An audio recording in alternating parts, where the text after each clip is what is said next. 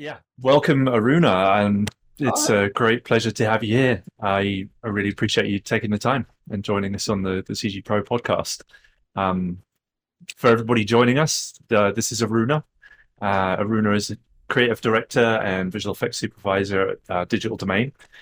He's had an amazing career as a VFX artist and supervisor, and has worked on some amazing projects over the years in a variety of different avenues, from movies to TV, VR, and games, and all kinds of different things. Working on some great projects like Maleficent, Star Trek, and Hellboy, and the list is enormous. Go check out his IMDb. It's a lot of scrolling. Um, Also, yeah, I've been done a lot of speaking and mentoring and teaching and all kinds of cool stuff. So yeah, it gives me great, and author as well. Yeah, if I didn't mention that. Um, yeah, so welcome, Aruna. Great to have you here. Cool. Thanks, Ed. It's awesome to be here and just talk about industry and talk about humans and how we got into this thing, right? How we started and where we're going and just the trials and tribulations of VFX in Yeah, both film and TV and real time and AR and VR, you name it, right? Like it's becoming really prevalent these days. Visual effects on any screen, right? So yeah, yeah. it's really kicking off and been it's bigger now I think than it ever was, poking out into all these other industries that weren't really focused on computer graphics before. Right. Now, almost everyone seems is interested in computer graphics now. Um, yeah, No, why don't we start at the beginning, where when you kind of joined this oh, sure. crazy Yeah. industry and like how that happened for you? Absolutely, yeah. So many years ago, probably like 25 years ago now, it seems, in the 90s, Wow. I was in school. I was doing a bachelor program for aerospace engineering, and it was a 4-year degree, but I was I was very not focused on aerospace. It was 4 years too long, 4-year degree, and I really wanted to really get into the industry, get into some sort of industry very quickly. And I was always interested in 3D, and so back then there was an advertisement in some magazine. I don't remember which one it was, but it was for an ad for the Vancouver Film School. And this was mid 90s, like nothing's out there. It kind of piqued my interest. And so I ended up applying to the Vancouver Film School and coming to Canada back in 97, 98, and started their program that at the time was called Digital Animation and 3D, 3D Animation and Digital Effects. That's what it's called, 3D Animation and Digital Effects. Now it's Visual Effects, but I think at the time it was very new. And when I got in, it was a class of 24, and we were the 10th class to go through it. And they had Wow. classes starting every 2 months. So very, very aggressive learning, right? And the program itself was 10 months, right? Right. So we started in 97, end in 98. And I started doing 3D. Like I had a background in 3D modeling using Power Animator back in the day. Mm. And then eventually, as I went through the course, the visual effects course, I gravitated towards compositing. And one of the reasons why was that 3D was really slow at the time. You model, you render, you wait 3 days, and you get something, and it doesn't look right. And so for me to get into compositing was a way for me to scratch that itch of doing something quickly and making it look really good. And so little did I know that's was called compositing. Right? That's what I learned there. And I was like, I want to do that because I'm in charge of the final picture and I can just move pixels around. I can make it look as good as I want to, and then that's the thing that's actually going to be shown to the public, right? And so I started going into compositing, going away from 3D, my background in 3D, and starting to do a lot more kind of 2D compositing, layering effects, and that's kind of where we started doing green screen layouts and actually shooting stuff on high 8 and film and building up a student reel that way. And so I started doing that and became a compositor straight out of school, really much, doing an internship program at a small company, and then became a full-time employee there for 3 years, doing discrete Inferno flame work, which now Hmm. is I think I forget who owns Discrete now, but started doing that. A lot more client-facing work, which was really helpful, working with other VFXs at the time on shows like Outer Limits, X-Files. There's a bunch there. Stargate, so a lot of the stuff in my early IMDb history has been working on that. And I was fortunate enough during that time, around 2000, 99, 2000, to be nominated for 2 Emmys for Stargate. And that was one of those things that, Showtime was the provider for that. And they had never gotten something like that. So they sent us all down to LA as a nominee. And so that was kind of great, in 2000, That's cool. 2001. So that was really awesome, kind of my first 2 years doing something cool to be recognized by both the Academy and my peers to kind of be nominated in this capacity. And I was there in Vancouver for a little bit, doing a lot of TV movies of the week, episodics, a lot of interactive stuff with clients, back and forth on the flame suites, having them sit behind my shoulder, move the pen around, make it blue, make it green, and then it goes somewhere else to DI and they make it gray, and doing that way, right? And then from there, I really wanted to kind of get into features. And at the time, in early 2000, we didn't have features. A lot of that was in LA, in the Bay Area, and a lot of my peers, it was getting kind of not stagnant, but at a certain point in your career, you want to grow, right? And I was hitting a point there about 3 years in where I just needed to do more things, start to work with film, not just TV. TV at the time was captured on 35 millimeter film, and then it was scanned in, and then we worked on it, and then we put it out, and we put it on a Betacam, and then that was shown to the public. But we actually scanned film for the episodics for Stargate and all the other ones. So I did work on film, not finished the film. But then I wanted to kind of work on real films to actually go into theaters, and a bunch of peers went to Australia, and so I went with them, and we worked on Ghost Ship, which was the first film that I worked on. There was a smaller film that we worked on in Vancouver called The Sixth Day. We did a test for that. The Sixth Day is that clone film with Arnold Schwarzenegger. Right. I remember that from back in the day. But we did a test on that. We didn't get it. And so I was like, you know what? I want to work on a real film. And we went to Australia to work on Ghost Ship. So that was really fun. At the same time during that year, I also worked on the Santa Claus 2, which was interesting. So 2 films in 1 year at the time in 2002 was kind of a game changer for me. Did that, came back to Vancouver, did a little bit more freelance compositing work for a number of different movies of the week, A Wrinkle in Time, Max Q, some of these stuff from really 2002. And then I was recruited by a company in the Bay Area called Tippett Studio, who's still around. And that was to come work for them for Matrix 3, Matrix Revolutions. Yeah. And I'd seen The Matrix in the theater, and little did I know I'd be able to work on the third one.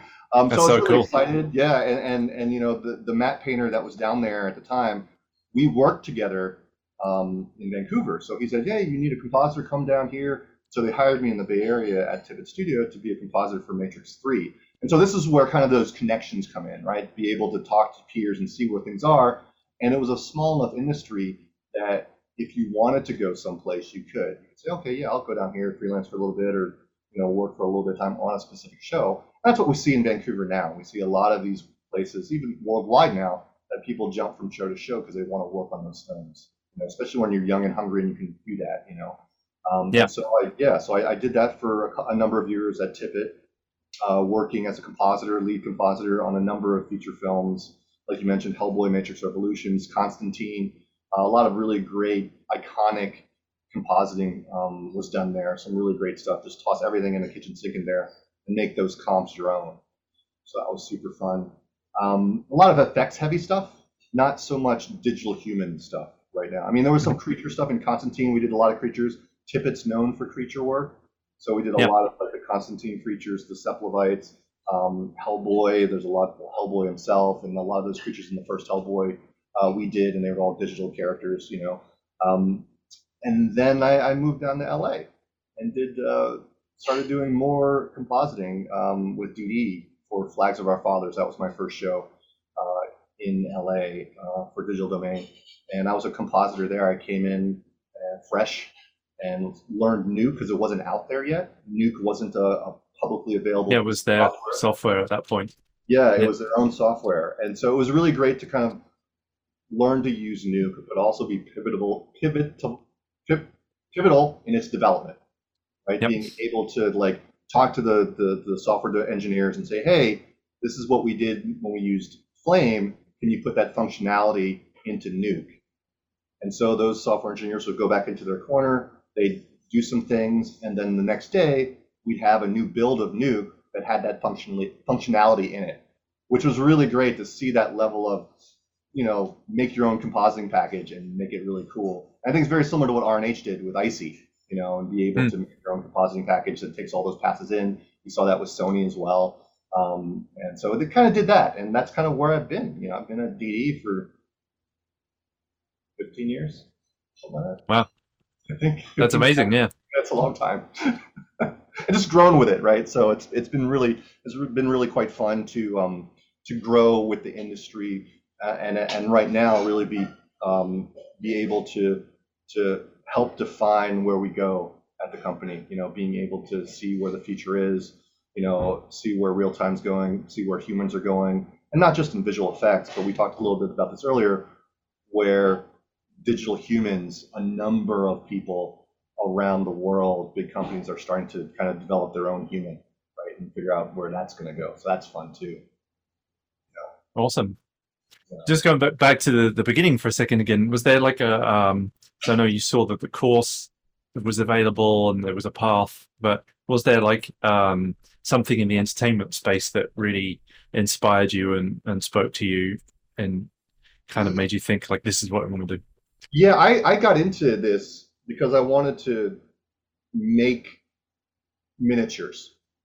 Right. I was a big model making guy when I was much younger, teenager, preteen, and I made models, and I'd film the models with a friend's video camera and do that type of miniature stuff. And I started doing that as a child, and then Like stop motion stuff, yeah, and then also just models, just like flying and a cruiser through like the forest floor and filming it low, like doing exactly what they did in the films to mimic speed, right? To mimic miniature speed. And one of the pivotal shows at the time that really I gravitated to was Movie Magic. Movie Magic was a series in the 80s and 90s, if you remember, where they just went to places and showed how they made movies. They cool. How they showed miniatures. It was a really great show. I can't remember what channel it was on, and I'm sure it's on YouTube. I'm sure if you type in Movie Magic on YouTube, you'll get a bunch of series. I'm not sure if we got that in the UK. Oh, but it's wonderful. At the time, might have been on PBS or something back then, public broadcasting. But it was one of those things where I saw what people were getting paid to do, the Harryhausens and the Tippets of the world, right, making miniatures and filming them to make a storyline. And so that's what I really gravitated to do filmmaking and make films and make miniatures for those films. And then it was only later that when I got to Vancouver Film School, I'm like, okay, visual effects and compositing and putting miniatures in is really great. I was lucky to be able to work on some miniature films during my career, which was really awesome because now we don't get a lot of physical miniatures. Not so much. Yeah. Some people are still really keen on practical and miniatures, and awesome. I know they did some of that work on Mandalorian, even where they even they're making smaller models and then scanning them in and then using them in game engines, which is kind of a crazy workflow. Yeah. It's awesome, and a lot of the feature film directors still use that. I mean, Nolan is one of the most famous ones, right? A lot of people still use them. Because it gives that tactile nature, and you kind of have to plan ahead to a certain degree to shoot it on film, right? Because you got to make the miniature, prep it, and build it. And then once you shoot it, that's it, So it's really exciting to still be able to physically make things. There are a couple companies in town that still do that. New Deal, Legacy. There's some places that still do these miniature stuff, and they're amazing. I would love to be able to kind of get back on the box and do some compositing on that. Yeah, it's similar for me. I really wanted to. I loved making things when I was a kid. I loved like building stuff out of nothing. I didn't have many toys, so I had to kind of make a lot of them. And constructing stuff out of cardboard or just bits and bobs I found lying around. And I originally wanted to get into movies as well, doing practical, but then I think it was similar. Just visual effects had kind of really beaten it in terms of the amount of work available or the what was being done. No, So that's true. similar story. Yeah. I mean, that was the really great thing when I came down to the Bay Area to work with Tippett, because Tippett was a traditional model making place. And so being able to go into the stage where they shot green screen, blue screen, being able to see all the maquettes and the miniatures that they used over the years, to be able to see Ed 209 towering over the stage and RoboCop's miniatures, the AT-ATs from Star Wars, just to be able to see those physical miniatures, and even the models themselves, just for scanning and digital scanning, like the crazy Dr. Jekyll and Mr. Hyde from League of Extraordinary Gentlemen, that Tippett did, and just seeing that miniature that wasn't in the film, but just to see that maquette made as a proof of concept to sell the product. The project was awesome, to be able to do that. We have some of that stuff at DD2. You walk through the halls Yeah, of DD, you see, the Apollo 13, you see the Zorg building, Floston's Paradise. You see all these really great miniatures, and with a traditional digital release and digital recreations of models now, you don't get a chance to physically see that anymore. That's kind of what I miss, is the physicality of the model building process, and they're so popular when you think about it. When I traveled back to the East Coast to go to the Air and Space Museum, they've got Close Encounters of the Third Kind there, the spaceship from that in the Air and Space Museum. So there's that's a cool. there's a reference for that in pop culture history, and people that haven't seen this film, like, that's the miniature from the film, and it's really quite cool to see. I love it too. Yeah, I definitely tripped when I walked through DD. I've spent a bit of time there, and seeing all of those models is just I yeah, couldn't help but kind of hover over them and spend a while just staring at them, because there's so much detail in them. It's quite Yeah, fascinating. You don't normally see that, and the ILM as well, and that that's right, they Alan. don't Yeah. have half of it on display, but there's a lot of it there. The inner space ship and Ghostbusters and some really cool stuff.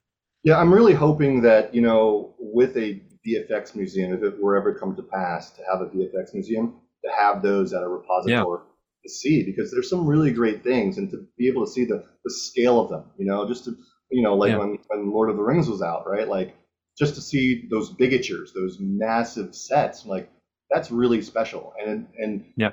when you see that, it's impressive. Now if you want to see something, you got to unarchive it, and then you have a digital model, then it's digital. You can't really do anything about it. But now I guess, with 3D printing, you could print it and make it, but it's not the same. It's after the fact, right? It's nice to see that Yeah. before it goes into the film. I thought I don't know what came of it, but wasn't George Lucas building a museum in LA? Yeah, I thought so. I don't know how far it's gone, Yeah, but it was near Museum Row. That's what I heard. I heard it was going to yeah. go to Museum Row, but I haven't followed it in a couple of years, because COVID took over. So Yeah, maybe that stopped it, paused yeah, it for a while. for sure. Yeah. But that sounded a really really cool, and I remember seeing the design for it. The building itself was looked like a work of art.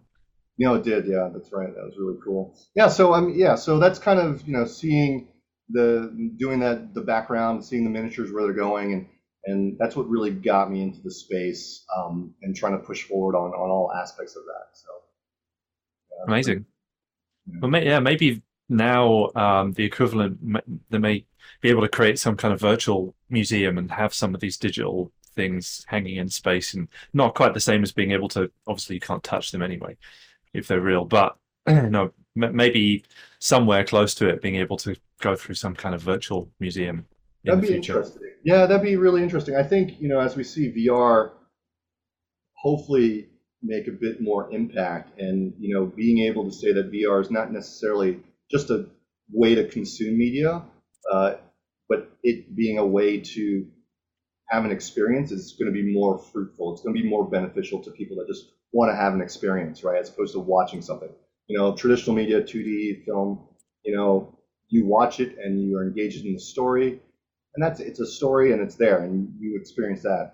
But what I've always talked about with VR, is the ability to have an experience, right? To be able to actually be immersed in something, and it doesn't have to be necessarily photoreal, but to have those emotions come through is very, very exciting. We see quick times and little memes about people putting their VR headset on for the first time and going down a roller coaster, right? And these are the experiences that stick with us. And so I think, as VR matures, as Apple gets into it, as these other companies get into VR and AR, we're going to see the ability to make experiences really powerful. And that's going to be 5 years away. It's going to be pretty quick before we know about it.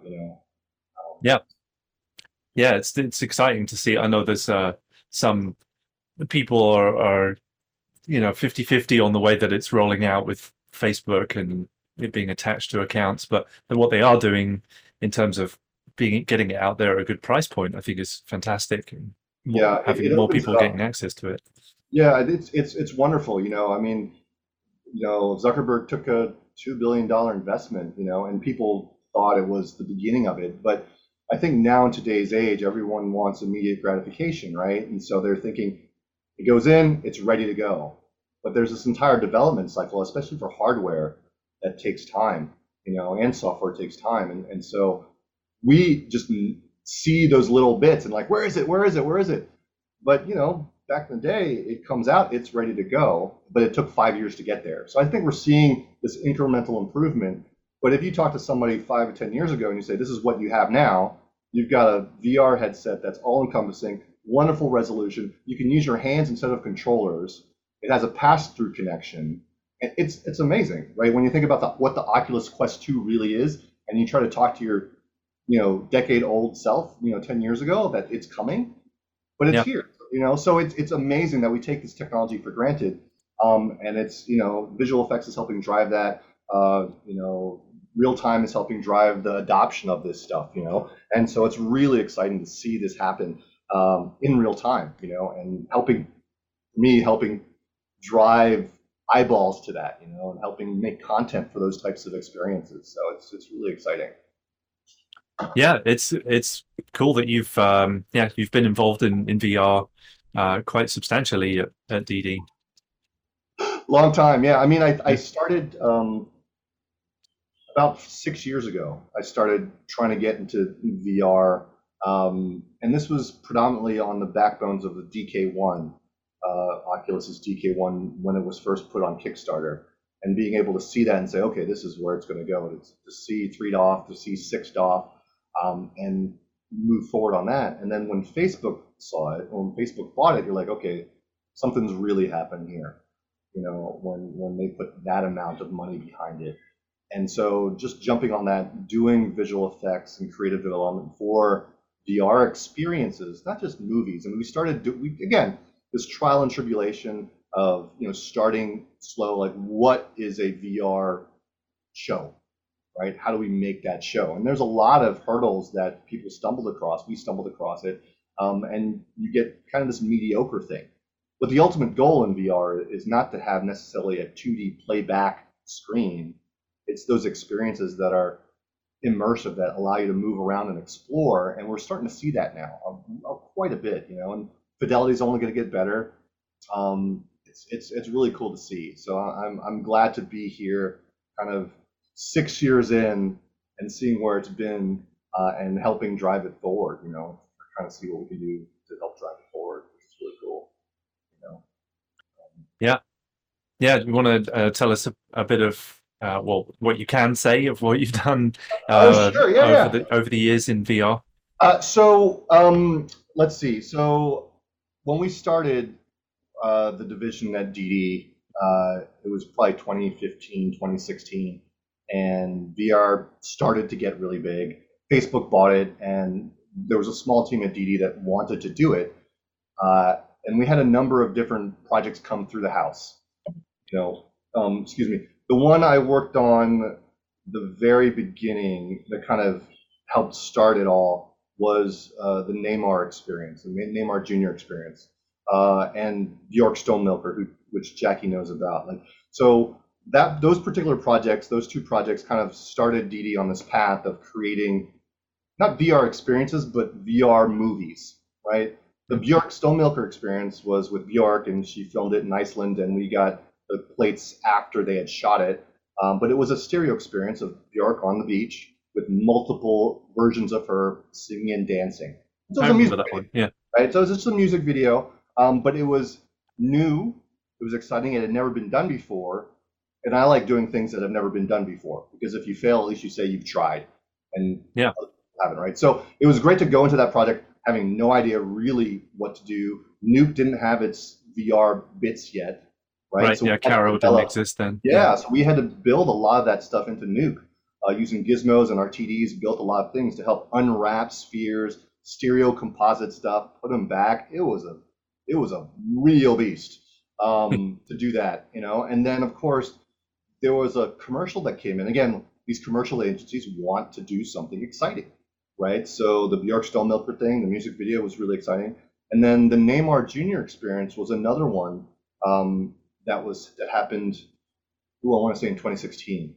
That's when we started it. But it was your Neymar and you're playing on a soccer pitch, and it's an ad for Nike's new shoe, right? So the VFX supervisor at the time, she had come to me and said, how do we do this? What can we shoot on set to make this thing work?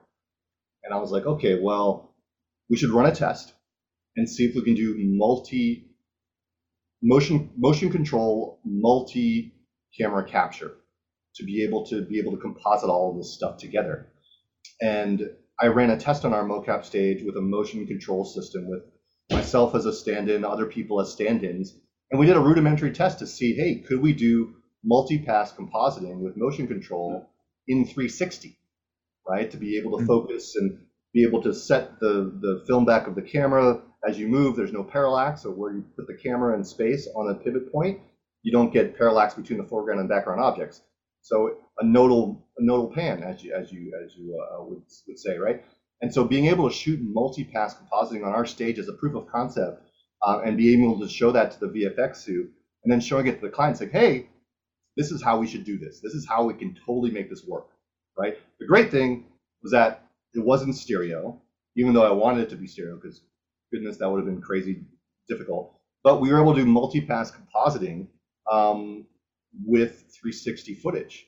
And so at that time, she took me out on set to Barcelona. We met with Neymar, met with his people. The agency was out there, and we started doing multi-pass acquisition of this 360 piece, this minute-long 360-degree piece where you're the POV. And so you can imagine when we're on set, we have, a giant camera system, an ARRI. Was it an ARRI? Might have been an ARRI. Yeah, it was an Alexa, one of the small Alexas, right? Mounted with cameras on the side to get stereo disparity, so we could see where things were, so we could roto things out. Below that is a 360 camera. Is a 360 camera just for reference of where things are, and all that 300-pound mechanism was on a wire system, like you see at football games, right? It was suspended on a wire system on this massive green screened warehouse, right? So you can imagine a soccer pitch. It was about a quarter of that size. So it was a really big soccer pitch. And that was programmed with a motion control system. So this giant head would be the head of Neymar, and the soccer players, each of the soccer players would be captured as a different pass, and this would be a repeatable motion through the soccer pitch, right? So you can imagine just doing traditional motion control and compositing. We're doing this now with a 360. And so the crazy thing about this is that this stemmed from my work in trying to figure out how to do it, right? And so to actually see this thing come to life was really amazing. And so we have this ARRI, right, move along this motion control path, getting really close to soccer players that didn't want a 300-pound freaking camera barreling in at them, and doing that for every single portion that you see in the commercial, right? One thing we didn't realize is that this giant head that's suspended from this wire system that's moving at 10 miles an hour around tilts. Yeah. Right? It's just there's so much weight, it rocks back and forth, right? And so we get all that footage back, a number of different, getting all the compositing done, getting the roto done. There wasn't enough light on set to actually pull the green screens, even though we had green screens all around. Multipass compositing, 3D crowds all over the place. It was really quite intense to actually do that. It cost a ton of money. And it was one of those things that it was really fortunate to be on that show to see what we can do with 360 commercial making, right? And nobody knew about this. The agency didn't know how we were going to pull it off. We didn't know how we were going to pull it off. Like, let's make something cool, and we did. And so that was really great to be. So the following year, we got nominated at the VES for this. So we got nominated for Outstanding Special Visual Effects in a Venue. There was no VR category. I don't even know if there is one right now, but it was just one of those things where you put all this stuff into this bucket and you see what comes out at the other end. And so now we can say that, yeah, we've done this. We know how not to do it next time, or it's so expensive, you don't want to do it in this way. Yeah, we right, learned so much, right? We learned so much about how to shoot 360 multi-pass plates, and that's helped anytime that somebody comes through and says, I want to do a 360 show. And the question will be like, pre-rendered, monoscopic, stereoscopic, 6 DOF, 3 DOF. There's all these questions. And, I can help answer some of that. Like, how do you want to do it? What's your delivery? Where's it going to go? So it's really great. And of course, that comes along with the price tag. It goes up as the more degrees of freedom you get, the more real time it gets.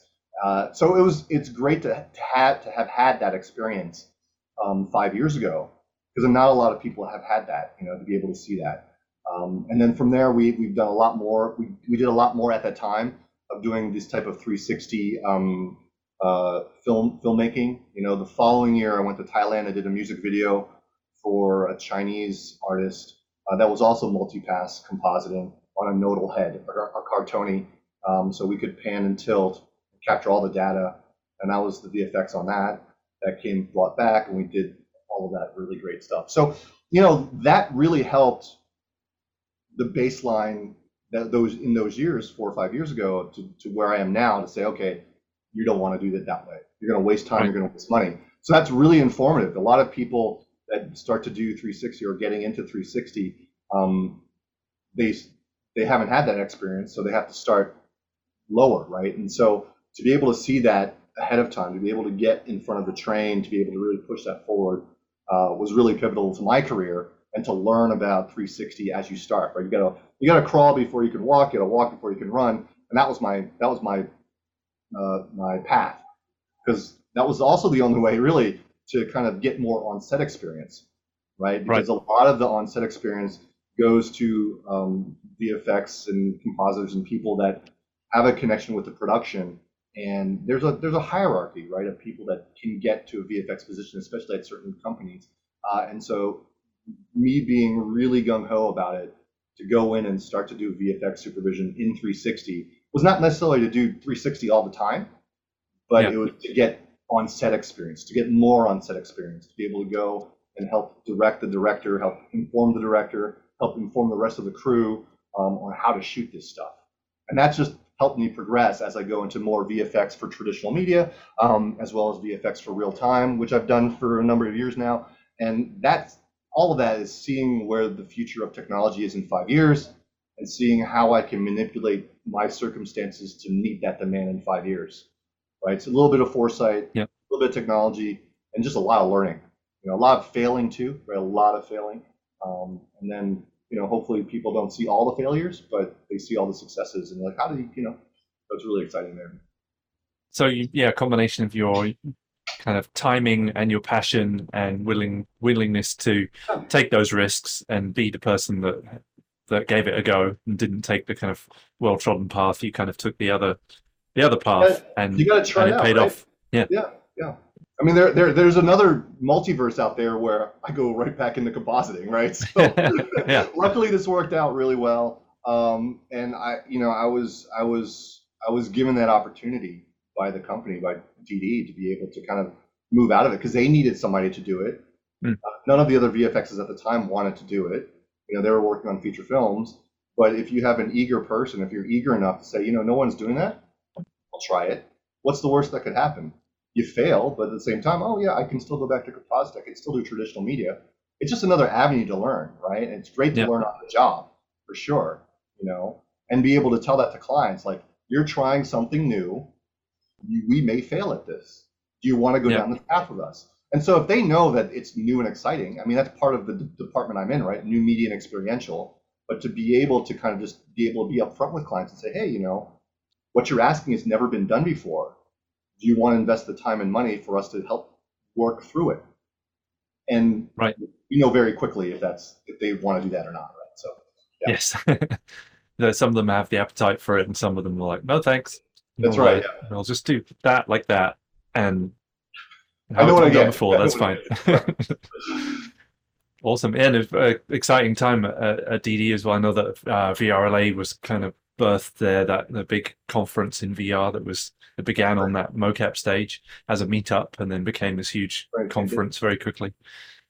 Yeah. No, it was, So yeah, go ahead. no, you go ahead. No, there You were was gonna say something there about was a great panel I was on for VRLA many years ago, like 3 or 4 years ago now, and it was a panel called "From VFX to VR," I think it was, and I was on the panel with Ben Grossman, right. and we talked about how to transition from visual effects to VR development. And that was really interesting because a lot of people in the audience were VFX artists, and they're trying to figure out, well, they had the foresight, they wanted to do more VR, more real time. And so we had a great conversation about how I transitioned, what it takes for a compositor to make it into VR, all these other things. So I think it's great. It's unfortunate that I don't know if there's been another VRLA about that. I don't know if they're still having it or not. But it was really great. And I think now it's definitely more like VFX to real time. Right now, it's like, Yeah. how do I get into real time? How do I learn? How do I incorporate my skill set as a VFX artist or somebody that's just starting out? How do I make those inroads into real time development? Because it's another world.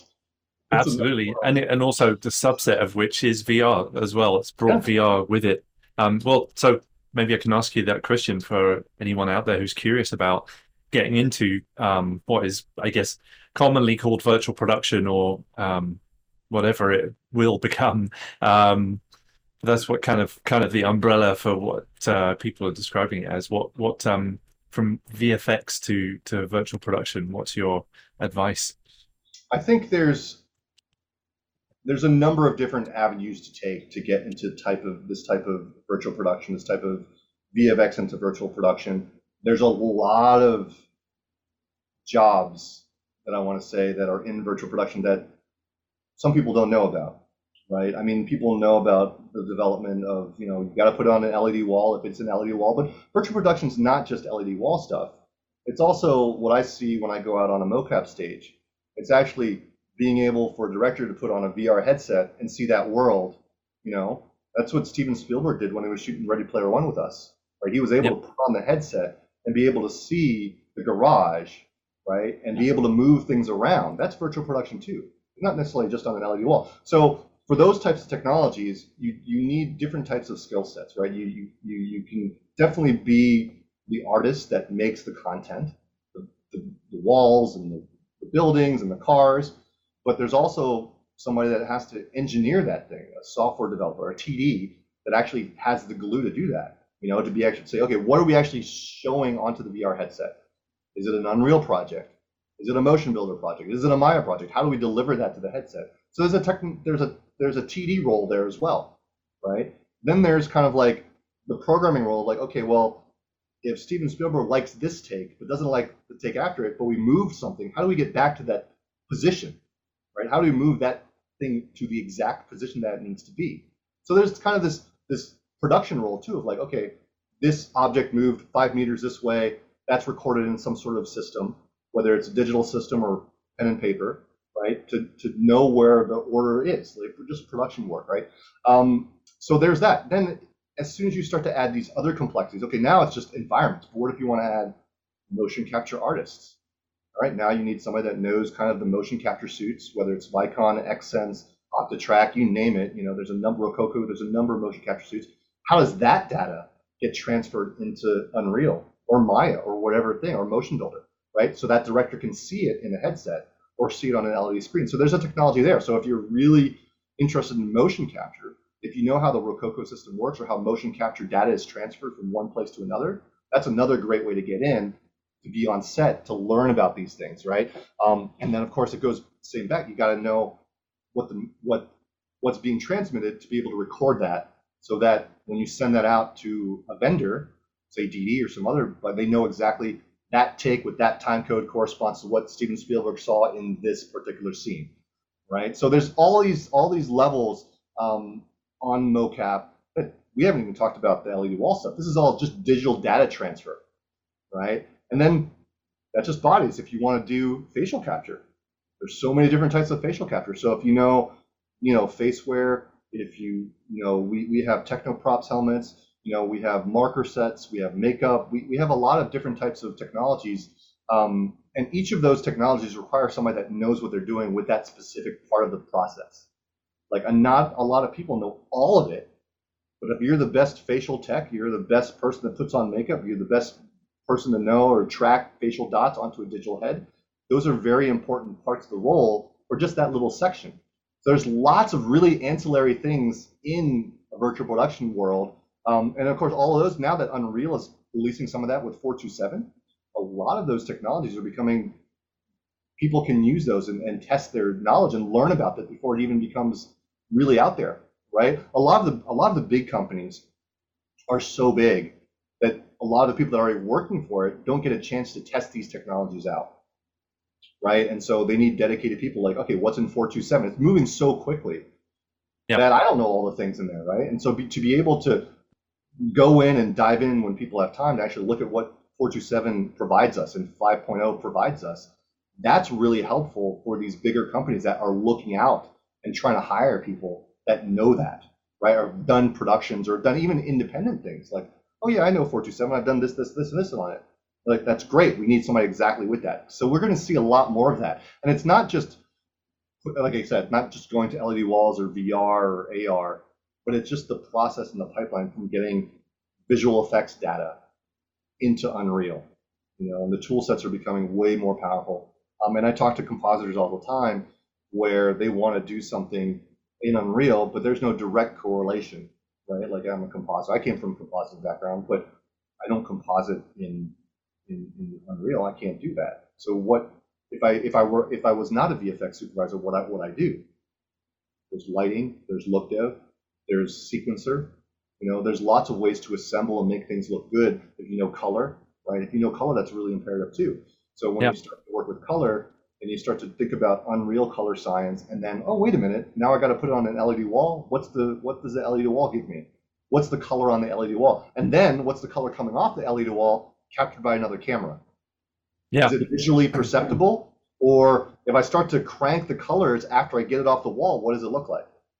Right? So there's a lot of really cool, interesting little disciplines that big companies want to dive into and have people. And a lot of people that are already employed at these big companies don't have necessarily on the box time to learn it, and so it's up to people out in the audience, other people that are really excited to work after hours, to work on their own, to figure out, okay, this looks kind of cool. I can make a living doing this little part of Unreal, and I know big companies will want that. They may not want it now, but they will when people want to do virtual production. They want to do LED walls. They want to do another Mandalorian. They want to do more of those things, and so they need the right people to tell them what they can and can't do effectively.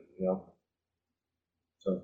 Yeah, it's really cool. It's really interesting how fast it's moving to your point. And we have a school and we teach Unreal for filmmakers in it, and trying to keep up with the innovation with Epic's an interesting thing to do for sure. Sure. But definitely some great advice there in terms of how to get in, whether it would be from the traditional route and using those skills and leveraging them, as well as diving into some of these niches, and some of the areas seem to have more demand as well because of a lack of supply, partly, or just there's more opportunities in it. But some areas that have a lack of supply, I know there's people are always looking for good tech artists to glue the things together.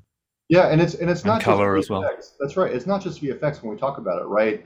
Unreal and virtual production and real-time development is not just for those types of deliverables, mocap sets and virtual production walls, but ArcViz, right? There's medical science. There's all these things that Yeah, still require real-time development, that are in games, right? They're all lucrative, and there's all a niche that needs to be filled in real time, for those positions, right? So yeah. it's exciting. It's going to be a really exciting, 3 to 5 years. It's really cool. Yeah, absolutely. Yeah. And like you said, there's a lot of opportunities in other areas. The industry has effectively expanded a lot since this stuff came along. It's no longer just the domain of film and TV and games as it was for quite some time. Now there's pretty much every industry has some application of this. That's true. Yeah, no, it's really exciting. And I'm working on a wonderful project that is all real time. That's for games, right? Mm, So we're seeing this kind of consolidation, this merging of both game development and film development, right? Because the games industry is wanting more feature film, more quality in their artistry, and feature films are wanting stuff quicker and more real time. So yeah, there's a really great merging of both the films industry and the games industry. And the people that know both are poised to really reap the benefits of it, to be able to learn, to be able to provide insight to both game companies and film companies about how to shoot stuff, how to make things. So it's really cool. Those massive industries of film and games are really coming together. And so yeah, I'm excited to be part of it right now. I've been working on this thing for 2.5 years, so I can't wait till it comes wow, out. wow, yeah, that's long. A That's a long long time, time. A longer longer than than any movie. feature we've had. So Yeah. Something else I know that you are passionate about that you've worked on for some time is the area of digital humans. I'm wondering if you could talk to that a little bit, yeah, sure, yeah. whatever you're allowed to say, anyway. Absolutely. Yeah, there's a wonderful talk I gave. It's 40 minutes long. I gave it in 2018, I think, and it was the history of digital humans. It was called Event Driven Performances, and I gave it at GTC, NVIDIA's Yeah, Graphics Technology Conference. So if you guys haven't seen that, you should take a look at that. But I go through the history of what DD has done on digital humans, starting from Titanic, right, and moving forward into Orville Redenbacher and Benjamin Button, and then into Thanos, and then into our real-time development thing. And all of these are incremental improvements. When we talk about like always fail before you succeed, I mean that's what DD's been doing for the digital human world for 20 years now, right? And seeing what we failed on with Orville Redenbacher, and seeing the fruits of the labor being transmitted to Benjamin Button 2 years later, and getting an Oscar for that. That's really exciting. So there's always failure before success, and it just depends on how public you want to make those failures, right? So it's really exciting. So I've done a lot of that from that. I wasn't on Buttons, unfortunately, or Tron. My first kind of digital human work was on Maleficent, and creating the Pixies, and being able to really get into the development of realistic digital humans, starting from an actor scan, right? It's really great to see that coming from an actor scan, and pushing forward the digital human side on that front. So I see, and we see a lot of this happening with technologies companies these days, right? Facebook Reality Labs is one of them. Epic's another one with their MetaHuman stuff. We're seeing people really want to push digital humans to the forefront. One, because it's the expressive nature of humanity that connects us through these screens, right? And we're doing some really great stuff for a product that we call Charlatan, and it's out there on DD's YouTube page, where we do a number of like replacement faces, things like that. And combining that is really quite exciting. I think there's something on FX Guy that we did for Free Guy. We did it for Lombardi. We've done this Charlatan process, to create believable humans,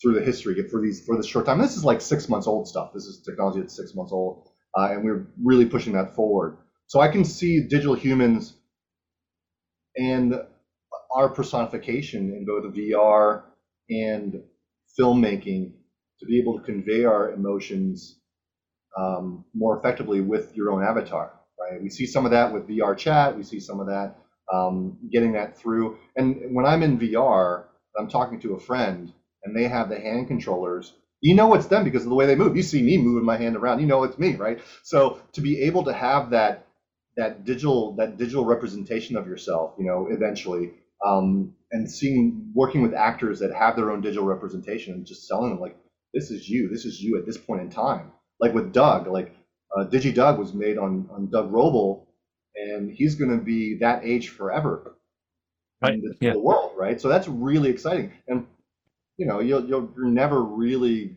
gonna die, you know, because your digital version of yourself. You could be 80 years old and you have your version at 30, you know, and that's like it's wild to think about that, you know. We have a question on it. It's coming from the listeners. Will digital humans ever be practical as online avatars? For users, I think so, and here's the reason why, right? Probably everybody that's watching this is on Facebook, and so you have all your photos uploaded to there, some photos up there, but they're of you with selfies and all that stuff. So right now, Facebook has your photographic self, right? And we've seen technology that takes a 2D picture and makes it move, right? So you can imagine as you upload your data to whatever social media site you have, that data is capturing your likeness from different angles, right? What do we do with photogrammetry? We capture your face from different angles and different lighting conditions.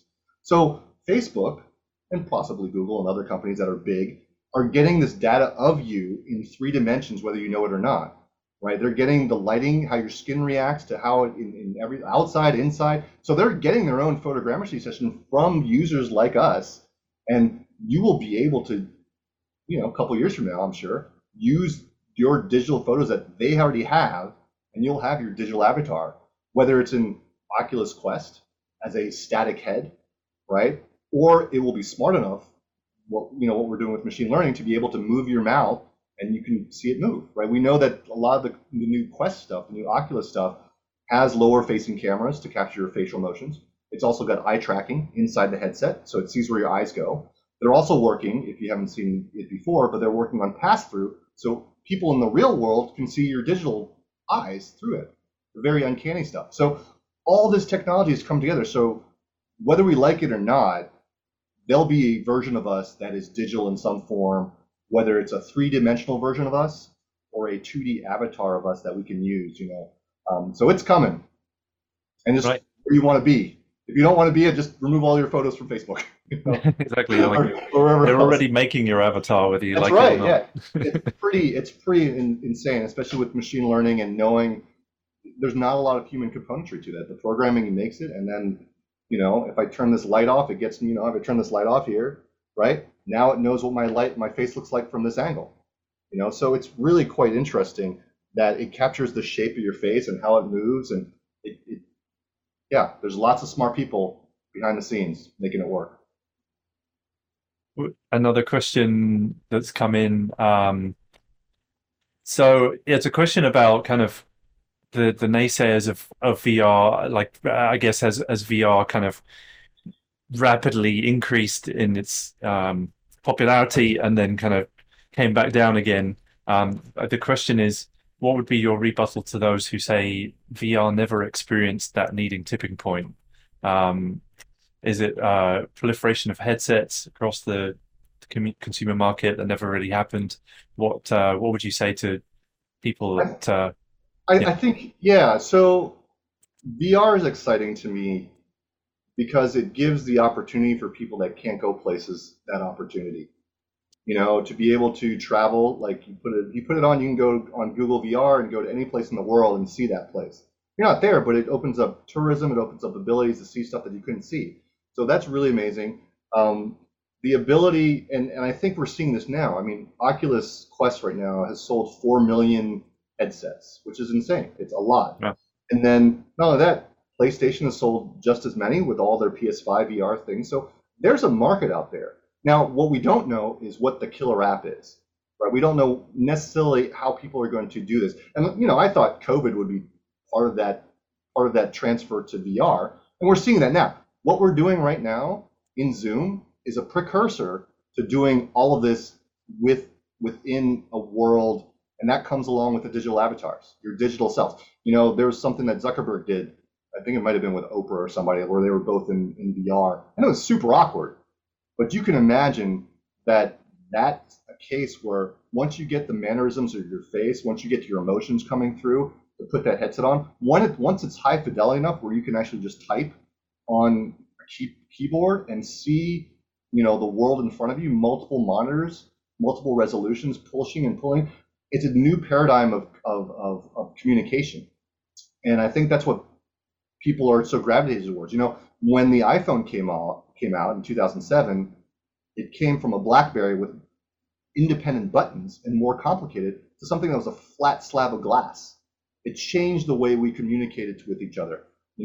Before pads, the typing pads were becoming bigger and bigger, and the small was becoming smaller and smaller. But now we all have 6-inch, phones in our pockets, and it's all tactile. So when we think about VR, it's the next step of communication. I think, Snow Crash and some of these other things, you see this metaverse coming. You see Fortnite, it's already here, right? We saw that with this march on the march in Fortnite, to be able to have these experiences, they have a concert in there where it's not just people in the stadium, but to have this interactive experience with a bunch of people around the world. That's super exciting, right? And when we think about it, it's not just for America that we think about, VR being kind of interesting, but when you think about, Asia and other places where you don't have a huge amount of space to go outside, you don't have a place to call your own, you put the headset on, you put your VR goggles on, you're somewhere else, right? So for condensed urban environments, I see escaping to VR as a place where you can just be yourself and be able to have the experiences that you couldn't have in an 8 by 10 foot box. So I see it's going to be there, man. It's I think we had thought that it was going to be here when Facebook bought it because they put in so much money. But there's all this, like I mentioned, there's all this hardware development, there's all this software development to get to that point. We have to wait for chips to be fast enough to be able to process this, right? Now that we're seeing the Quest 2 being able to get that video feed from your computer is great, right? You don't have to have the CPU power on the headset itself. So you can imagine when Apple comes out with their VR headset, the only thing that's in the headset is like gyros to figure out where your heads are. All the computation is going to be on this, right? And it's wirelessly broadcast to your headset. So they're going to get big, they're going to get smaller and smaller and smaller, and it's going to be here within 10 years. Right? I feel like it's going to be something that you're going to want. They're going to be sexy enough to put on your head. And we see that now, right? With Ray-Ban and other people putting cameras in, Google Glass 3.0, right? Just to do like Snap glasses, like Snapchat glass. Like, I don't know why you'd want to broadcast your life, through your glasses. But I think it's a way for companies to gauge the reception of it. And when the Snap glasses came out, they were a hit, right? Like everyone lined up to get their Snapchat glasses to be able to broadcast their lives. So I think this is the second step of that, Google Glass 3.0, Apple Glasses 1.0, but if anybody were to do it, Apple would do it right, and they would come out and make it sexy enough for everyone to buy it. So it's coming. Hopefully that answers the question.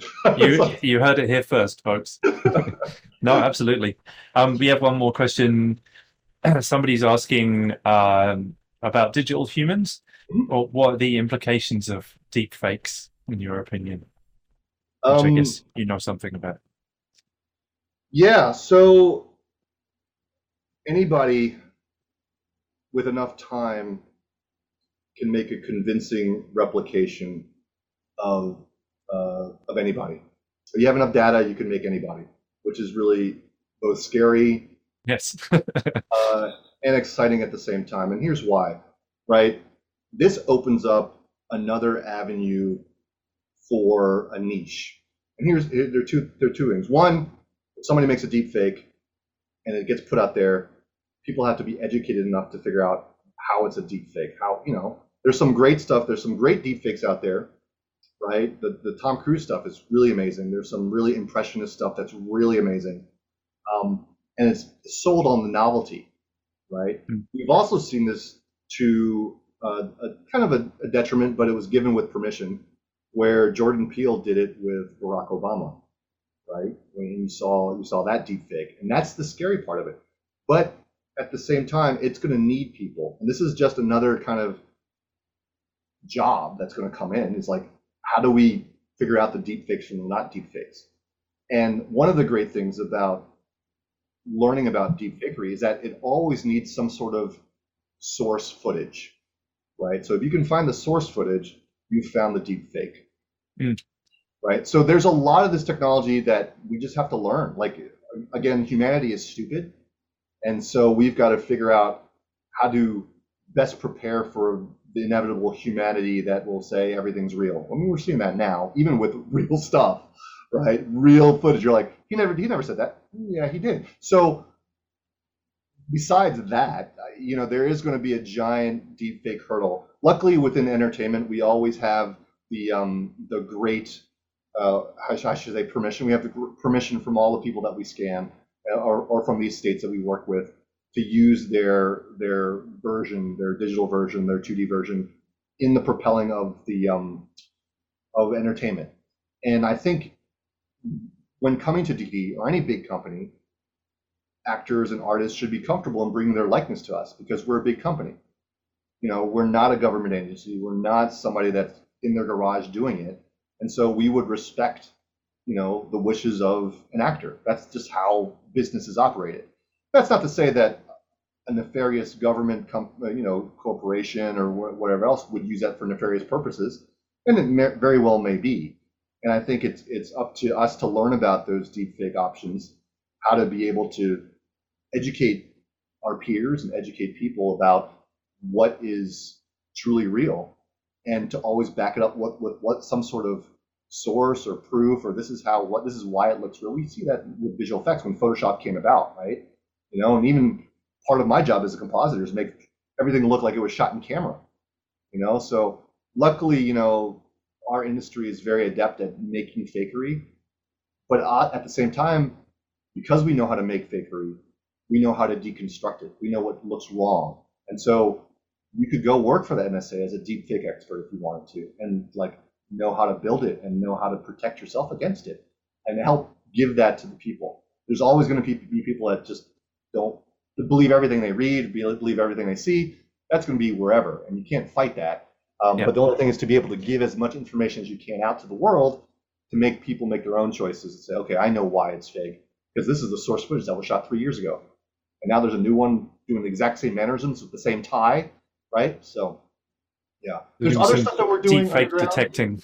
Yeah. And if you don't think the U.S. government's doing that, or any other government's figuring out how to detect deep fakes or making their own, it's really scary. But I think can't be a compositor all the time. Exciting and scary. Yeah. Good way to sum it up. Well, we're coming around to the hour mark, but before we wrap, I just wanted to, like on any good talk show, you have just published a book, and I'd love you to just tell the folks about your book. Sure. So, going through and failing before succeeding, this book is a culmination of possible failures, but I put it out there. It's a book that's been 5 years in the making. I put it on sale last December. It's now in paperback. Next week, it's going to be on Audible. So this book is a science fiction story about everything we've just talked about, which is really interesting. Digital humans, mechanical technology, AI, machine conscious, automatic driving cars, all wrapped up into a time travel story. So I think it's really exciting. You guys should definitely check it out. It's called Enclosure. It's on Amazon Kindle, and it's in paperback as well, so check it out. Let me know what you think. Again, it's seeing where the future is going, and this story is a future story about where technology is. There's this giant corporation that knows everyone's everything, and how do you escape it? How do you escape from? How do you become anonymous again? I think that's going to be very valuable in the future too, and how science fiction helps drive science technology. Right? We talked about this a little bit earlier, Ed, about like the pads from Star Trek becoming iPads now, the communicators, the flip phones, all this stuff, all this technology is is coming to the forefront. So take a read about it. I think it's really exciting. People that have read it really liked it. It's short. It's 200 pages long, something like that. You know, you can get it done in maybe a couple of days. But yeah, Not for me, but it'd probably take me 6 months with well, my you can always current wait for the lifestyle. audio. But Yeah, you can always wait for the audiobook and listen to it. The audiobook takes about 5 hours to listen to so far, and cool. that's going to come out next week. I'm going to put it up on Amazing. all the social media channels, so be sure to check that out. But yeah, thank you. Yeah, no, you bet. So if you want to know what's going to happen in the future, then buy Runa's book right now. Absolutely. And and we can Oh, you just broke up, Ed. I couldn't hear you. uh Oh, there you go. we'll share some links to it in the Facebook group, and I'll do our best to share that with people. Cool. Is there anything else that people can check out to find out more about you, or any Um, art stations or Instagrams or any of that? you can follow me on Twitter, Okay, twitter.com, Rooney, R00NEE. That's probably the best way. I'm pretty active on Twitter here and there. Instagram, I don't really post on Instagram, but Twitter's probably the best way. LinkedIn, I'm always on LinkedIn too, just seeing where other people are up to, seeing where technology's going. Those are probably the two best things, Twitter and LinkedIn, to see what I've been up to and where we're going. I post a lot of what DD has done too. So DD has their own social channels as well, but I post separately both my own stuff and DD stuff. And I wish I had an art station, but as a VFX soup, me it's too. really tough to find time to make art. Yes, I can write, I write, so that's my yeah, output, writing. So that's uh, amazing. Well, I'm impressed that you've managed to do that, and thank yeah, you. thank you for sharing that with everyone. And yeah, I just want to thank you again very much for joining us here. It's been a real pleasure talking to you about this and just hearing your perspective on this, the crazy revolutions that are going on Great. in content, and yeah, it's really really cool. Anytime. Thank I'm you. always happy to be on. Amazing. All right. Thank you Thanks, guys. Aruna.